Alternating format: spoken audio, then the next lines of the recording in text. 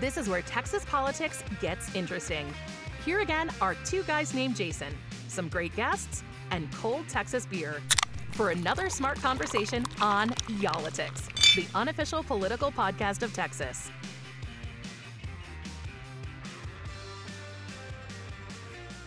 Well, hello, Texas. How are you doing right now? We've had another mass shooting here in the state, this time in Allen, Texas, just north of Dallas at the Allen Premium Outlets. 8 people murdered there by a gunman who just pulled up and started randomly shooting some days ago. Yeah, people see this and they think, well, gosh, how can I protect myself? I don't think you can. I mean, here's a little trivia about Whiteley. I'm a concealed handgun license holder. Mm-hmm. But the way this happened, the way the shooting in Cleveland, Ohio happened, the shooter rolls up to the very front, pops out of the car like anybody get out of the car, and starts shooting. Right. There's nothing you can do at that point. Mm-hmm. Even if you have a weapon, to be able to draw it, return fire, and that's just so highly unlikely. But it's been a tough week. It's been a depressing week. Yeah. And a lot of people are angry, Wheeler. They want something done. 6 years in this state, we've had 6 major mass shootings. Mm-hmm. A mass shooting, I think, is declared as 4 or more, right. But 6 major ones. Let's think about it. El Paso, Sutherland Springs, Midland, Odessa, Santa Fe, Uvalde. And now add Allen to that list. It's just people are fed up and want something to happen. Yeah, because as you mentioned, you feel like you obviously don't have protection from someone like this, someone who is, hell-bent on, just creating terror and who is out to kill and who is armed to the teeth. I thought it was interesting during the rare news conference that we were able to get this past week that featured the Department of Public Safety. One of the reporters asked, is there anything DPS can do to protect the people of this state from this happening again? And the DPS spokesperson said, that's a tough question. And so, even DPS acknowledging that, there's very little way to stop this from happening once someone gets it in their mind that they're going to do this and they've got the weapons to do it. And so a lot of the focus this past week, once again, as we've seen so many times after these shootings, has been on the weapons, Jason. It has been on the weapons. And here's what's interesting about this one. We saw all the outrage after Uvalde. We saw Lieutenant Governor Dan Patrick after El Paso buck the NRA. He's the only one, to my knowledge, that had enough gall to do that. Mm-hmm. No other Republican wants to back the NRA, but go up against them because they know what will happen politically. What's interesting about what happened in Allen, and we can talk about the reasons for this, is that Texas Republicans are now talking about wanting to discuss this. That hasn't happened before. And I wonder, is that happening because this happened in a solid red Republican county like Collin County? It happened in an area where these conservatives actually live. It showed up in their backyard. Is that the reason this is happening? Either way, I don't think it matters. Either way, I think Texans, I think Americans, I think people in Collin County want something done about it. We have seen at least 4 conservative Republicans right now in the Texas House of Representatives say that it's time to start talking about this. That's what's so fascinating about this one. And that's why we wanted, really to put this podcast together. Yeah. But before we get into that, let's kind of set the scene for you about what all happened last week with one of our journalists who was working on Saturday. She was one of the Sunday first people. And Monday. Yeah, she was one of the first people to go on the air after this happened on Saturday, and then she continued that coverage all the way through the weekend, very heavy coverage, and then immediately at the beginning of the week headed to Austin and got what she describes as an absolute shock there at the Capitol. Her name is Teresa Woodard. We've had her on the podcast several times. She is always really good at distilling information and emotion and laying out exactly what has taken place. And so we debriefed her on what has been just a really tough week for a lot of people here in Texas. Teresa, first of all, thanks for being on with us today. I know this has been a really draining week, and I know that you were a part of this coverage from Allen, from the day it happened all the way through the weekend, and then you went down to Austin first thing on Monday, and you've continued forward with the story, and you just got back. So, I mean, you're fresh off the road here. If you can, first of all, just, tell me where your head is at right now after, all of this. This is heavy, heavy stuff, especially here in North Texas. You can just feel it. But then also to be following that up in Austin, where we've seen some interesting things this week as well on this front. Yeah. Well, you're right. Exhausting is one word. It's just been so difficult. And, I happened to be at work on Saturday afternoon when we first got word. Literally, I took a phone call that said there's a shooting in Allen. And of course, the first reaction is maybe it's a false alarm. Maybe it's a false call. And that's what you hope. And then it was quickly clear that no, this is happening and this is very bad. And so from the moment that we knew until where I am now in my head, I don't have words for it, Jason. Part of me would like to use some 4-letter words about how we continue to have this happen and why we continue to let it happen, because we shouldn't have to live like this. It's not right, period, end of story. But then there's also the part of me that just, my heart breaks for those families, because you can put yourself, haven't you, Jason? Haven't you seen your family in the video of those people running through the parking lot? Because it's a Saturday afternoon and you're shopping at the mall, because who doesn't go do that every once in a while on a Saturday afternoon? So I think that's part of the hard thing too, is you see your family running through that parking lot for their lives. Mm-hmm. And then added on to it, when we're in Austin, the Uvalde families were there. Mm. And I don't know that my head and my heart was in the right place on Monday to prepare myself for being in a room with maybe 20 families from Uvalde who are still just suffering. And it's been almost a year and it's still fresh and the grief is still so fresh.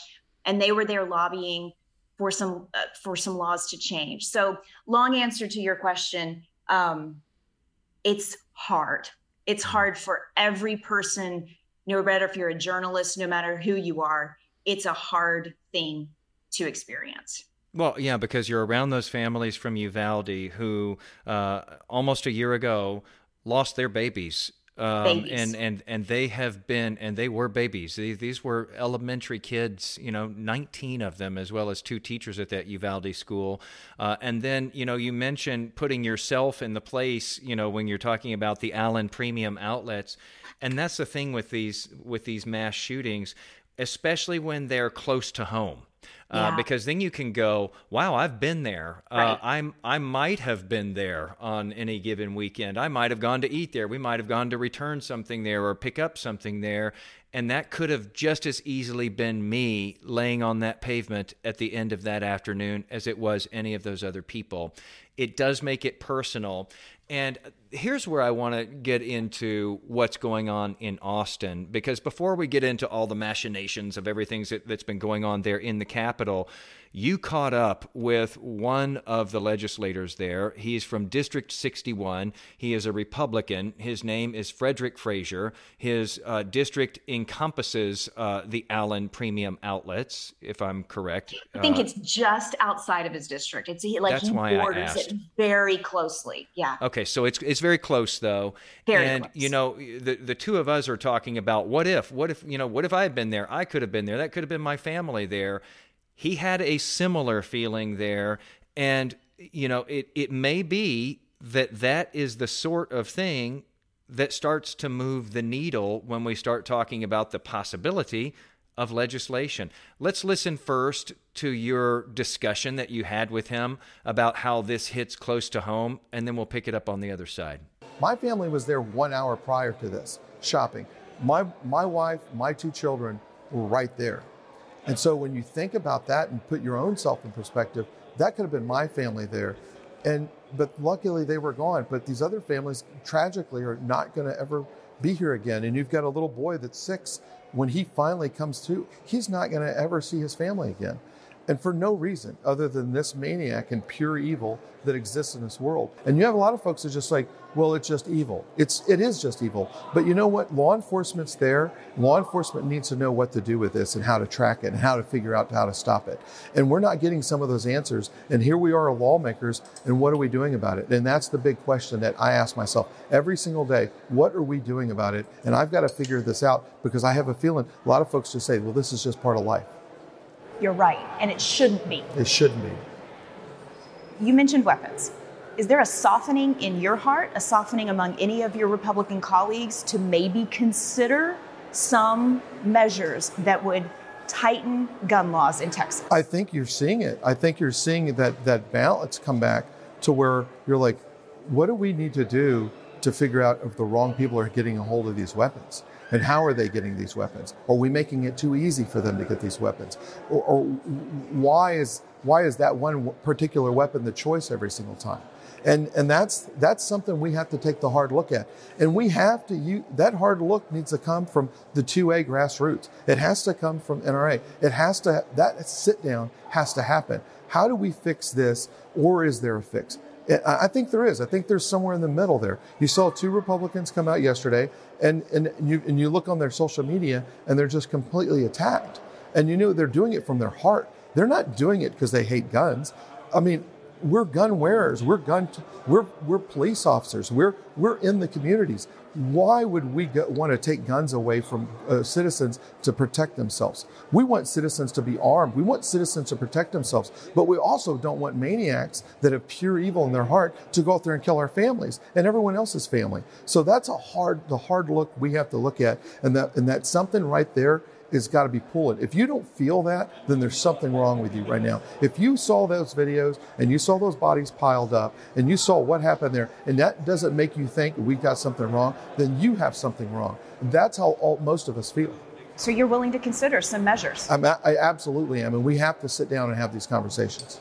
Okay, so again, that's Representative Frederick Frazier in the Texas Legislature, a Republican, by anyone's standards, not a squishy, soft, maybe Republican. He's not a I don't think moderate. anybody can. Yeah, I don't think anybody can accuse him of being a rhino there, Teresa. Oh, but they are now. They are now. Okay, Since that news was posted on Twitter, and since his story has been on WFAA, they are accusing it of being a rhino. Okay, so that is the landscape these days, isn't it? And so here we have this lawmaker who's saying, I think it is something we absolutely need to sit down and talk about, think about, have a conversation about. Obviously, Democrats would prefer something far more advanced than that. But, when you start talking about the GOP in Texas, that right there, what you were talking to him about, that's an earthquake that was happening. That was a political earthquake in Texas politics. I did not expect Representative Frazier to answer those questions that way at all. And just a little context, we bumped into him in the hallway. And you and I probably both remember when Frederick Frazier was with Dallas Police Association, because he is a career police officer, and we used to have dealings with him from that perspective. And so we recognized each other, kind of waved, and I just called him over and said, I don't know if you would like to talk about what happened in Allen, but I know you're from Collin County. And he said, absolutely, let's do it. So that's how that conversation began. And you may hear me in some of those questions sound a little measured, because I was trying to understand and make sure that I was getting his words right, that I was hearing exactly what he was saying, because I was shocked. And I think you heard importantly from him say that this is something that has to come from 2A grassroots. It needs to come from the NRA. And he means Second Amendment grassroots there. Yeah. Correct. And I think that's where his heart was at that moment. I, believe it will stay there. maybe because of it was so close, his family there an hour before, but also maybe because this entire session, not a week has gone by without families from Uvalde, without activists from Moms Demand Action and other gun safety advocates inside that Capitol, chanting, raising their voices, flooding these representatives' offices with letters and phone calls and emails. So,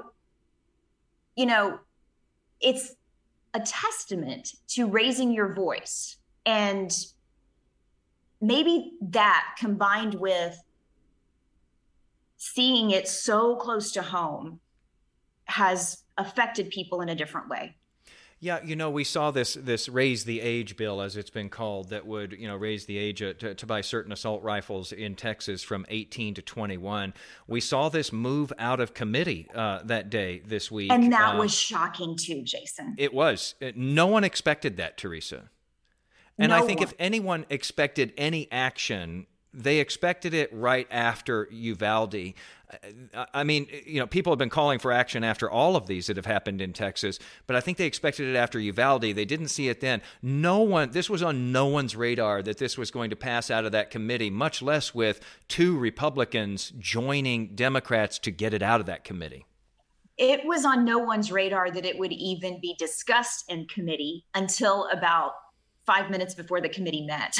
And so this was one of those very hastily called committee meetings that happen sometimes. And it was unclear exactly what would happen, but there were rumors. And so you can imagine everybody rushes to the meeting room for that committee, and there's a ton of people outside, and everybody's trying to squeeze in, and they're letting some of the Uvalde families in, and they're letting some of the media in. And then we're in there and we're thinking, what are we going to see? What's going to happen? And the fact that they took the vote, the fact that 2 Republicans voted yes on this bill was monumental. However, that's as far as it got.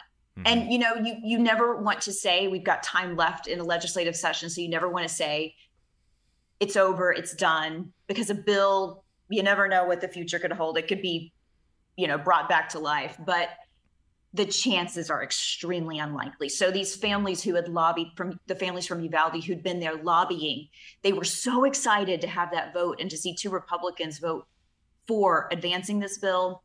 And then about 36 hours later, it was the exact opposite emotion when they realized that bill was going to go no further. Describe how that happens, because I think a lot of people think, well, this got out of a committee, now it goes to the full House and they're going to vote. It didn't get to the full House. Describe what happened there. Yeah. And you know what? I'm going to bungle this because it's so much procedural stuff, and we could talk for 30 minutes about stuff, and I probably would get it wrong because there's so many technical things. But basically it had to get through another committee. You got it. So it cleared this one select committee that had been formed to talk about safety measures, including guns. It cleared that, again, with those 2 Republicans voting yes. Then it has to go to the Calendars Committee. The Calendars Committee is powerful. They control when things are going to be debated and exactly what's going to be debated on the House floor. The Calendars Committee never scheduled it for debate. And there's some debate about exactly whether they got it in time to actually put it on the calendar. But the bottom line is it did not clear that committee.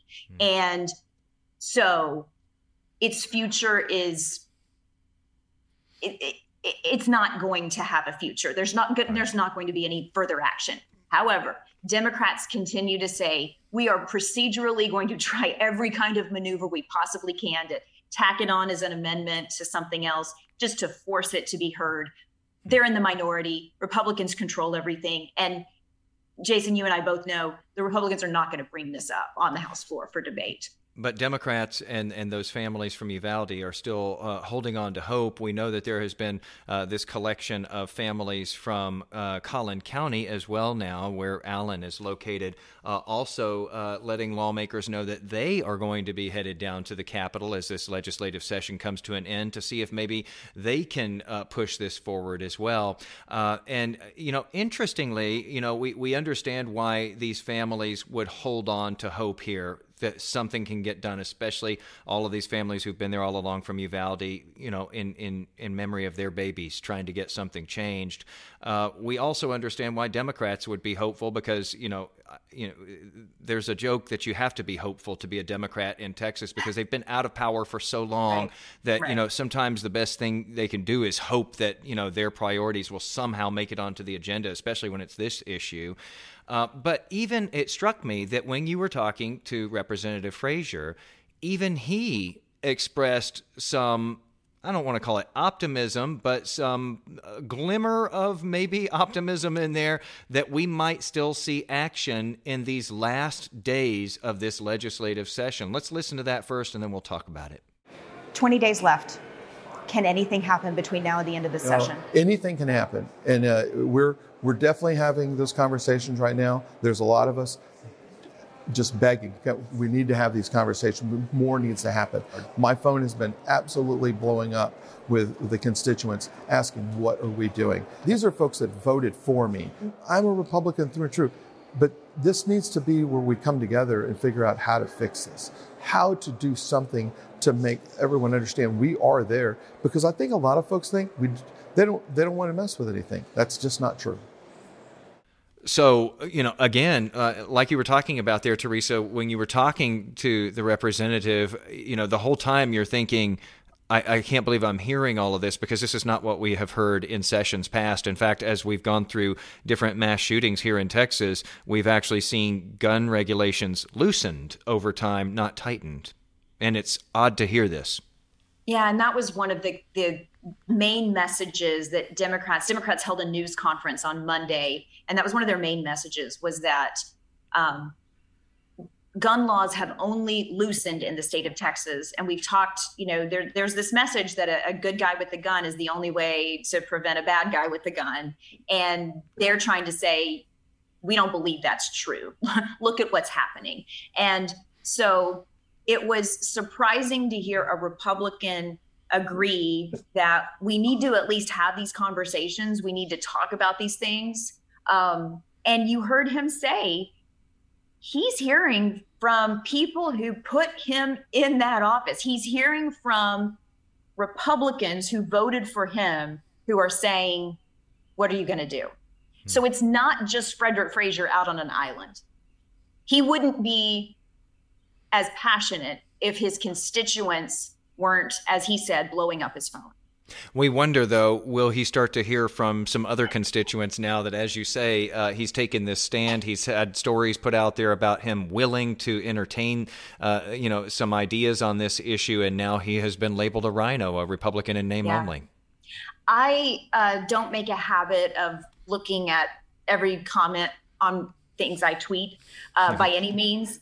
Smart. But I had to turn off my Twitter notifications when I tweeted that news about him and the clip of video of him talking about it. At last I checked, if you'll bear with me for a second, there were, let's see here,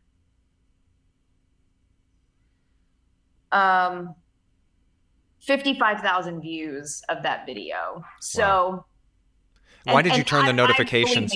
Why did you turn them off?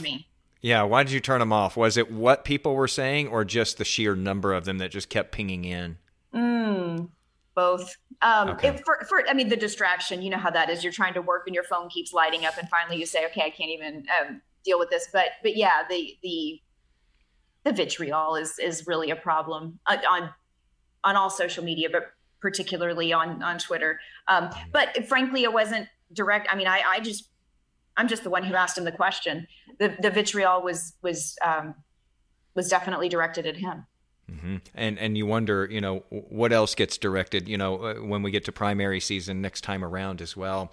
Good question. Did you get the sense from Democrats that you talked to there under the dome in Austin that they were, you were taken aback interviewing this one representative and hearing what had happened in this one committee with the other two Republicans? You were taken aback by that. What were Democrats thinking? Were they blown away by this too? They were surprised, Jason, without a doubt. They were surprised by his words, and they were surprised by the two Republicans who voted yes to raise the age bill out of committee.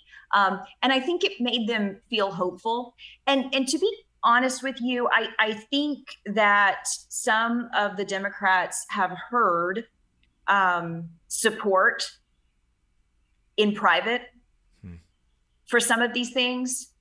And then when the cameras are on, or when the mics are on, or when the voting happens, that support goes away. And so I think they were happy to have heard publicly some of the sentiment that maybe they'd been hearing privately through this session. We talked with Democrat Dallas Representative Retta Bowers, and she told me that at the beginning of this session, she felt like there was a softening of hearts. And she also said that, echoing something I said earlier, the pressure, the voices, it was just too much to ignore, she thinks. Sadly, one of the Uvalde fathers, he lost his daughter. He told me if Allen hadn't happened, that committee wouldn't have voted that bill out. That's what did it. And how heartbreaking is that?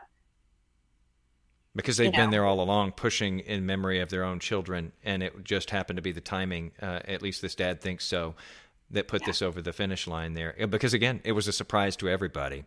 Yeah. Teresa, last thing before I let you go at the end of what I know. Did I just cut you off? No, I was just going to say, the hardest part is knowing you can't predict the future. This session is going to end May 29th. Will we have special sessions? Likely. Will they talk about guns? Unlikely. So this movement that we have felt, that we've seen from Republicans in the past few days, where does that go over the course of time between now and the next legislative session? Who knows? So is this just a moment in time, or is this sustainable? I certainly have no answer for that. And that feeds right into what the last question I was going to ask you. So does that movement that we've seen with some Republicans, is that movement, do you think, dependent upon this movement that we have seen gaining momentum among people, among families, right, among parents? These Uvalde parents, for example, these folks from Collin County who have put their legislators on notice that they are headed down to Austin and that they would like some time to meet with them and that they are watching and paying attention. This, lawmaker that you talked to who says he is definitely hearing it from his constituents. What are you going to do to change things? Is this movement of Republicans in the legislature, albeit a small one that we've seen with a handful of Republicans, is that movement now dependent going forward on what that bigger movement of parents and so forth and concerned citizens looks like as we go forward? I think my experience from seeing other things makes you feel like we get distracted really quickly, and tragedy has a tendency to, spur action, and then that action sort of dies away. So I don't know. Will it carry through beyond the immediate shock and fear and sadness? I don't know. But I'll tell you, as just a human being, my fear is that it just happens again. And the momentum grows a little bit again, and then it goes away, and it happens again and again and again. And so we see as we go forward. Teresa Woodard, some very solid journalism this week in a week that it has not been easy to do it. These are the hardest sorts of days, especially when you can picture yourself, your own family in these situations. Yeah, and you know what, Jason, one more thing I wanted to point out that really threw me for a loop this week. I found out that shooter went to the same high school that I did. The suspected shooter from Allen went to my high school in Dallas. I'm clearly much older than him, so we never crossed paths. But just knowing we roamed the same halls, that just added a layer of disbelief and anger and grief. And it draws it that much closer to home. Amen. All of it. You got it. Well, I know it has been a very, very long week, and you are due for a couple of days off now. And I just wanted to thank you for taking the time with us here on the podcast to tell us what you've been coming across, because it's been extraordinary in many ways over this past week. Thank you, Jason. I appreciate it. Thanks for having me. And I'm sorry if I'm a little bit scatterbrained. It has been a long week. So I hope that people can give me a little grace if I'm not so articulate. I think you're right on point as usual. Get some time off, get some rest, Teresa. Thank you for doing this with us. Thanks. So, Jason, she made an interesting point there at the end, Teresa Woodard did, saying, basically that, yeah, we see this momentum. We see all of these people who are pushing for change at the Texas legislature. We see some very unusual movement within the legislature. But, Teresa accurately points out that a lot of times we'll see a fervor build after something like this, and then there's sort of the waiting game. If people don't want change, they just, wait out the clock, and sure enough, society moves on to the next issue of the day. And so she says, she could very easily see that happening this time around, because we only have limited days left in this legislative session. Yeah, as this podcast comes out, we have a little more than 2 weeks. We have 15 days left in the session. I'm not sure what they could realistically get done in 15 days that would address the Allen shooting. But as we said at the beginning of the podcast, what's so interesting about this is you have Frederick Frazier, like you just heard there, a state rep from Collin County, a conservative Republican, a law enforcement officer, a member of the Dallas Police Department, a former city council person up there, a fervent supporter of the Second Amendment, saying it's time to start talking about this. Our next guest is State Representative Jeff Leach. He's a chairman of a committee in the Texas House of Representatives. He represents this area. It's about a mile from his house where this thing happened. So this didn't just, affect those of us across Texas and across the country. This really affected the folks who live around it, who go to these premium outlets there in Allen all the time, who likely know some of the people who were impacted by this. Remember, as law enforcement said in the days after, the victims aren't just the ones who were shot, aren't just the ones who laid eyes on it. There was also the thousands of people, Jason, who were in that mall and heard from somebody, there's a shooter here, take cover. These are the people who were hiding all over the property there as this thing unfolded in front of the H&M store. But let's get back to Jeff Leach for a moment. He's a player in Austin. He is well known in Collin County, having served there for quite a while. But what he said on Monday on the House floor, surrounded by his colleagues from the right and the left. Here's one quote he said. He said, "We will respond boldly, swiftly, smartly, and that we will do everything that we possibly can to address this head on." Now, when I hear that, I'm thinking, okay, well, what kind of laws are you going to pass that realistically you can get passed? So we called up State Rep Jeff Leach at his office in Austin at the Capitol and talked to him about this. Chairman Leach, good morning to you. I don't remember the last time 4 conservative Republicans said that there needs to be some way to address gun violence. You said the other day after the shooting in Allen, we will respond boldly, swiftly, smartly, and that we will do everything possibly to address this head on. What should Texans expect? Well, Jason, this horrific tragedy, this shooting took place right in the heart of my district, about a mile, no less than a mile from where I live. This is home for us. These are my constituents. These are my neighbors and our friends. And this has really hit our community hard. And we're responding in kind. I'm so grateful for our law enforcement, our brave law enforcement, and our community just rallying around each other in our time of hurt and pain. Here at the Capitol, from a legislative perspective, as I've always been, am open to any and all solutions that, yes, protect our Second Amendment rights, which is very important and we're committed to, but also smartly and with common sense and boldly can work to prevent these tragedies in the future. As I said on the House floor, Jason, the other day, one thing I do know is this is happening way too much, and it does not have to be this way. It doesn't. We shouldn't accept it. We should come together, get around a table, lock arms, and figure out how we can prevent these tragedies from happening in our hometowns in the future.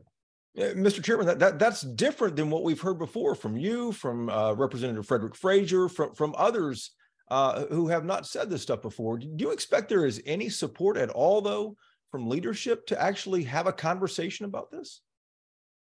Well, to have a conversation, absolutely. Look, if there's any policymaker at any level of government on any issue that is unwilling to have a conversation, that's unwilling to engage on very difficult issues, that's unwilling to sit around a table and to deliberate on difficult issues, even when we disagree, then we've got a fundamental problem with our political discourse. I think this is one of those issues where we've gotten so used to retreating to our political corners and reading political talking points and becoming so entrenched in what we believe that we're unwilling to even communicate or meet. Now, look, I'm a firm Second Amendment supporter. I am not going to waver from that nor apologize from it. But are there things that we can do in policies that we can advance here at the state capitol that can protect our citizens and prevent this from happening again? Yes. And I'm open to those things and eager to be a part of those discussions.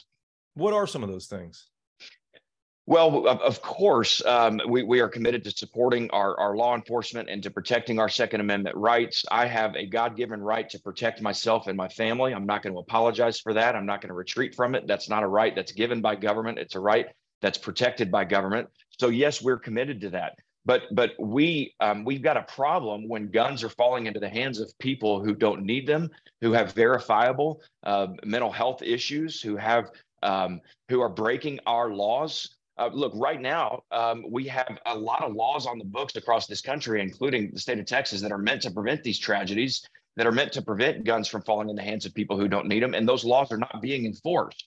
And so before we consider new laws, I want to make sure that the laws we have are being enforced, and then we can consider what additional holes that we need to fill in the system. All of those things are on the table as we go forward here at the state capitol. Do you expect anything legislatively to come from the Allen shooting?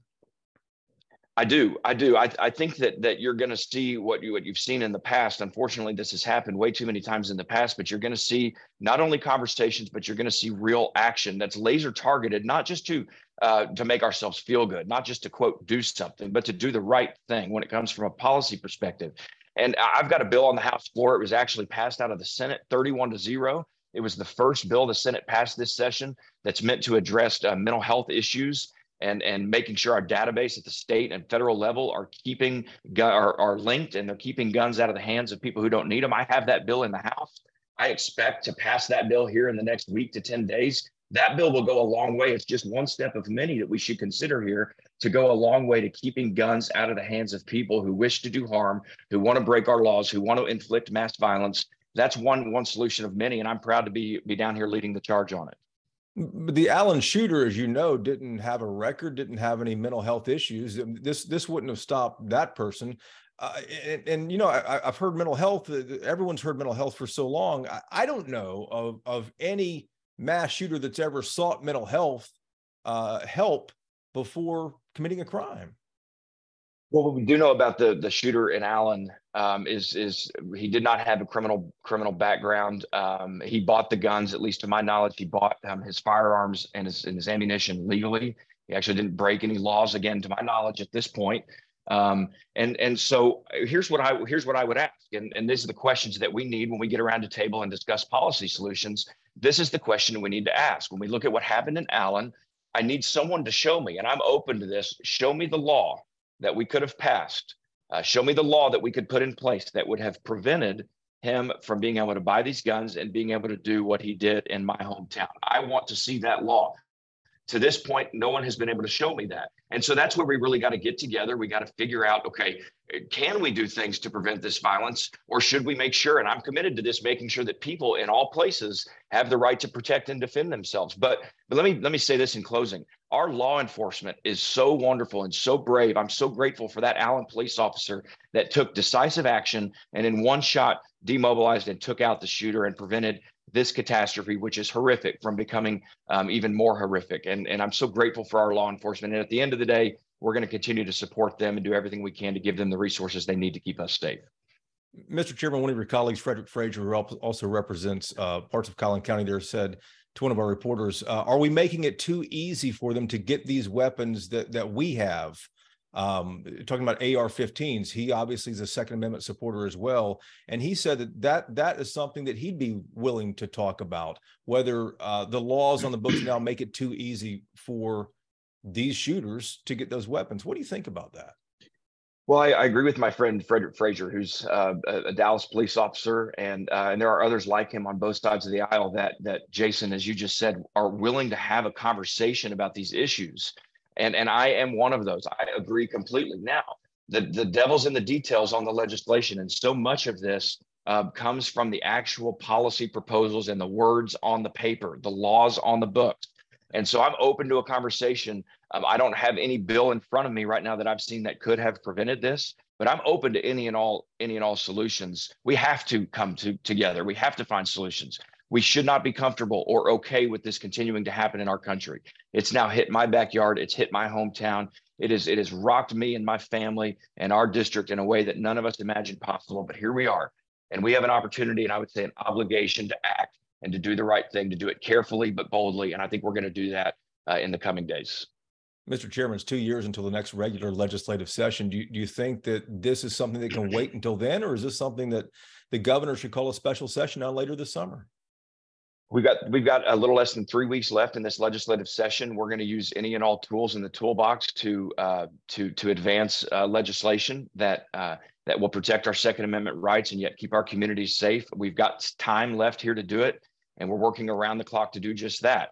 When it comes to whether a special session should be called on this or any other issue, I know our governor well enough to know that he's going to be careful in doing so, that if and when a special session needs to be called, he'll do so. But make no mistake, this is an emergency for our state. This is an emergency for every state, and we ought to treat it as such. And we ought to do everything we can using every tool in the toolbox and convening when necessary, when appropriate, and when right to keep this from happening again. What could happen in the next 3 weeks before the legislature adjourns? Well, I hope the bill that I mentioned earlier, the bill that I'm carrying in the House for Senator Joan Huffman, the first bill that passed the Senate unanimously, I'm hopeful that I could get that bill to the floor. It's a good, meaningful bill that needs to pass and needs to get to the governor's desk. So that's one. There's other things that we've still got in front of us, specifically related to school safety, investing in our schools, hardening our schools, getting the resources and personnel in our schools to keep our children safe. There's a number of legislative proposals that I think will make it to the governor's desk to make our communities and our streets and our schools more safe. When it comes to this specific shooting and firearms laws and Second Amendment protections, I don't know yet, but we're working around the clock to consider and ultimately, hopefully, vote on those solutions. Before we let you go, there's a last-minute push we're all watching on sports betting, even casino gambling as well. The Senate has already declared this dead on arrival. Do you expect anything's going to change in that chamber?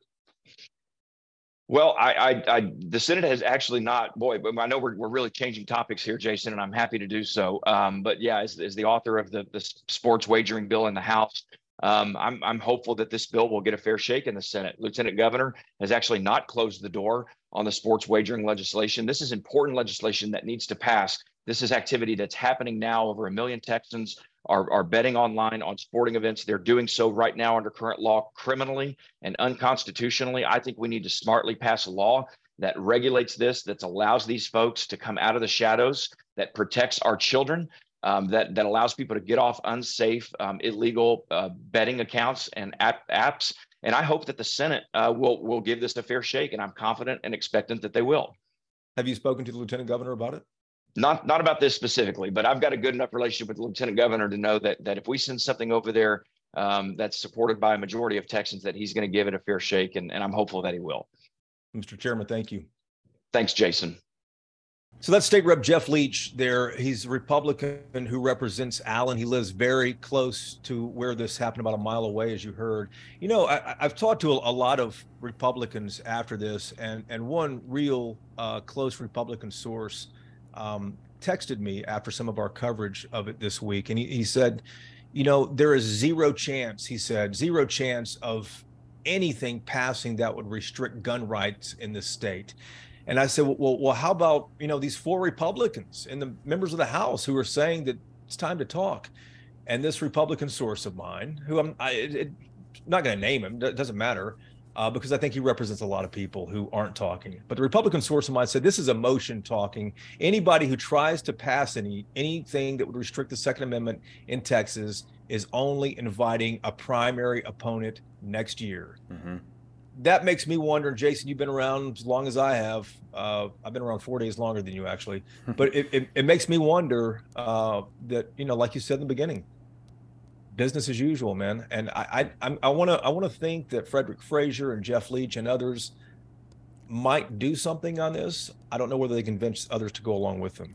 Well, I think there's going to be a lot of fear because of what you just said there, the P word, primary, and even some of those who've taken a stand haven't necessarily, some of those Republicans who've recently taken a stand haven't necessarily been running to the microphone to talk about what they have done, even though it is significant and you could even say somewhat historic here in Texas. They have genuine worries about what happens the next go-round, which, you put this out to the voters of this state and the non-voters of this state, because we keep seeing these polls that are put out over and over again. We just got one earlier this month from the University of Texas that says the overwhelming majority of Texans want gun control measures, not necessarily there's a whole gamut of measures that can pass, but the majority of them want some forms of gun control, and that includes among Republicans. And so if you're talking about majorities there, you think, well, that might be a safe bet for a politician. But the fact of the matter is, when we get to primary campaigns, so few people vote in those primary elections that politicians end up catering their thoughts and their actions and what they're willing to do in the legislature to that tiny fraction. And usually that fraction, whether it be liberal or conservative, is the most extreme. And so they cater to those most extremes on the very ends because so many of us don't bother to show up for a primary. So that's a real threat when you're told you're going to be primaried, because you go, geez, the majority of people want this and this and this, but I've got to hone my message for that tiny sliver that's actually going to show up reliably. That's the playbook for elected officials anywhere in the country, Republican or Democrat. They have to go to the extremes and then try to come back to the center. Unless they have ranked choice voting. True. That's another podcast, though. Yeah.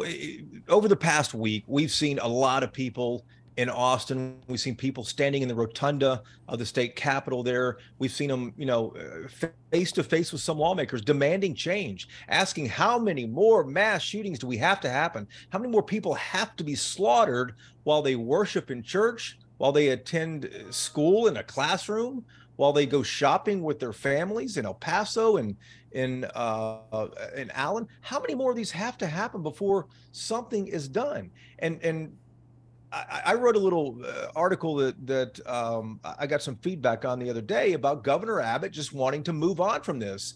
The shooting happened at 3:30 on Saturday afternoon. The governor immediately sent out a statement offering his condolences. On Sunday, the governor flew to Allen to be part of a church service at Cottonwood Creek Church. On Monday morning at 7 a.m., the governor was back to the familiar topics he likes to discuss, which is border security. He appeared on Fox News for a border security live shot about him sending more National Guardsmen to the border for that. A few hours later on Monday afternoon at 3:30 in the afternoon, he flew down to Corpus Christi for a groundbreaking of a new Tesla facility with Elon Musk. I'm not saying the governor doesn't care about this. I'm not saying lawmakers don't care about this. And it doesn't matter whether an R or D is behind their name. The last line of what I wrote, I think, is should have been the headline, looking back at it now. And that's the inability to protect public safety in this state is a failure of leadership, period. Mm-hmm. Figure it out, guys. Figure it out. It's come home now to solid red Collin County, and it's not going to stop. It's not going to stop. It's sad to say that, but 6 major mass shootings in 6 years. These things happen at least once a year, and it's going to happen again unless something happens. I know I'll hear from some of you guys and you'll say, but there's no way to stop evil. You're right. There is no way to stop evil. And you're right. They could use a baseball bat. They could use a car, or they could use a knife or anything else. They could, but that's not what they've been using. That's not what they've been using. Here's a chance to address that. Let's see if they actually do, Wheeler. Well, I liken it to other problems. I mean, you talk about, you mentioned the border. The governor likes to focus a lot on the border. He's done a lot at the border as well. He's committed a lot of resources. With that problem, you don't necessarily only focus in on one tactic. They've done a lot of things. And you know, let's say for opioids, you know, we try to get people into treatment. We try to help them. You know, we try to reform the court system to where they can get help instead of just locking them up and then they continue on with the problem. But what else do? We also try to stop those drugs at the border and get them off the streets and so forth. So you have these multi-pronged attacks to a problem. Well, when it comes to this problem, what the governor usually goes back to is we're going to fund mental health. We're not going to talk about, you know, guns and this and that and the other. We're only going to focus on this one thing. And so, you know, when you look at the whole, you know, collection of problems that the state faces, a lot of times the state faces a problem and it goes after a multi-pronged attack and tries to stop it in multiple ways. But with this one, we keep hearing that familiar line from the governor. And yes, he does seem to have moved on from this pretty quickly. The thing is, though, is that, you know, we've moved on pretty quickly all the other times before, too. And if, you know, history is any indicator, and it is, this will happen again. You can move on from it as quickly as you want to, but it happens again and again and again. And so, you know, at some point, there has to be a solution. There has to be some kind of comprehensive solution. Whatever that looks like, you know, that's up to lawmakers to figure that out, and the governor as well. But this is begging for solutions. If there are any naysayers still listening this far into the podcast, let me say this unequivocally. AR-15s are not going away. They just aren't. You can't. Yeah. It's like deporting everyone who's illegal here. It's stupid to even say that. It's not going to happen. And right. AR-15s are not going to go away. And people are like, oh, come get them over my, you know, cold dead fingers, my cold dead body. That's not going to happen. But I think for the first time, you have people like Frederick Frazier saying, listen, they're using the guns that we like. We should be able to think of a way to prevent them from doing that. I don't know what the answer is. I didn't run for public office. I'm not asking for you know, to have that responsibility, but it is encouraging to see Republicans consider this for the first time. Let us know what you think. We know there's opinions out there going in all directions. Let us know what you think, and make sure that you're subscribed to the podcast here, and please pass it around to others so that they can have a listen as well. And thanks for listening again this week. We'll do it all again next week.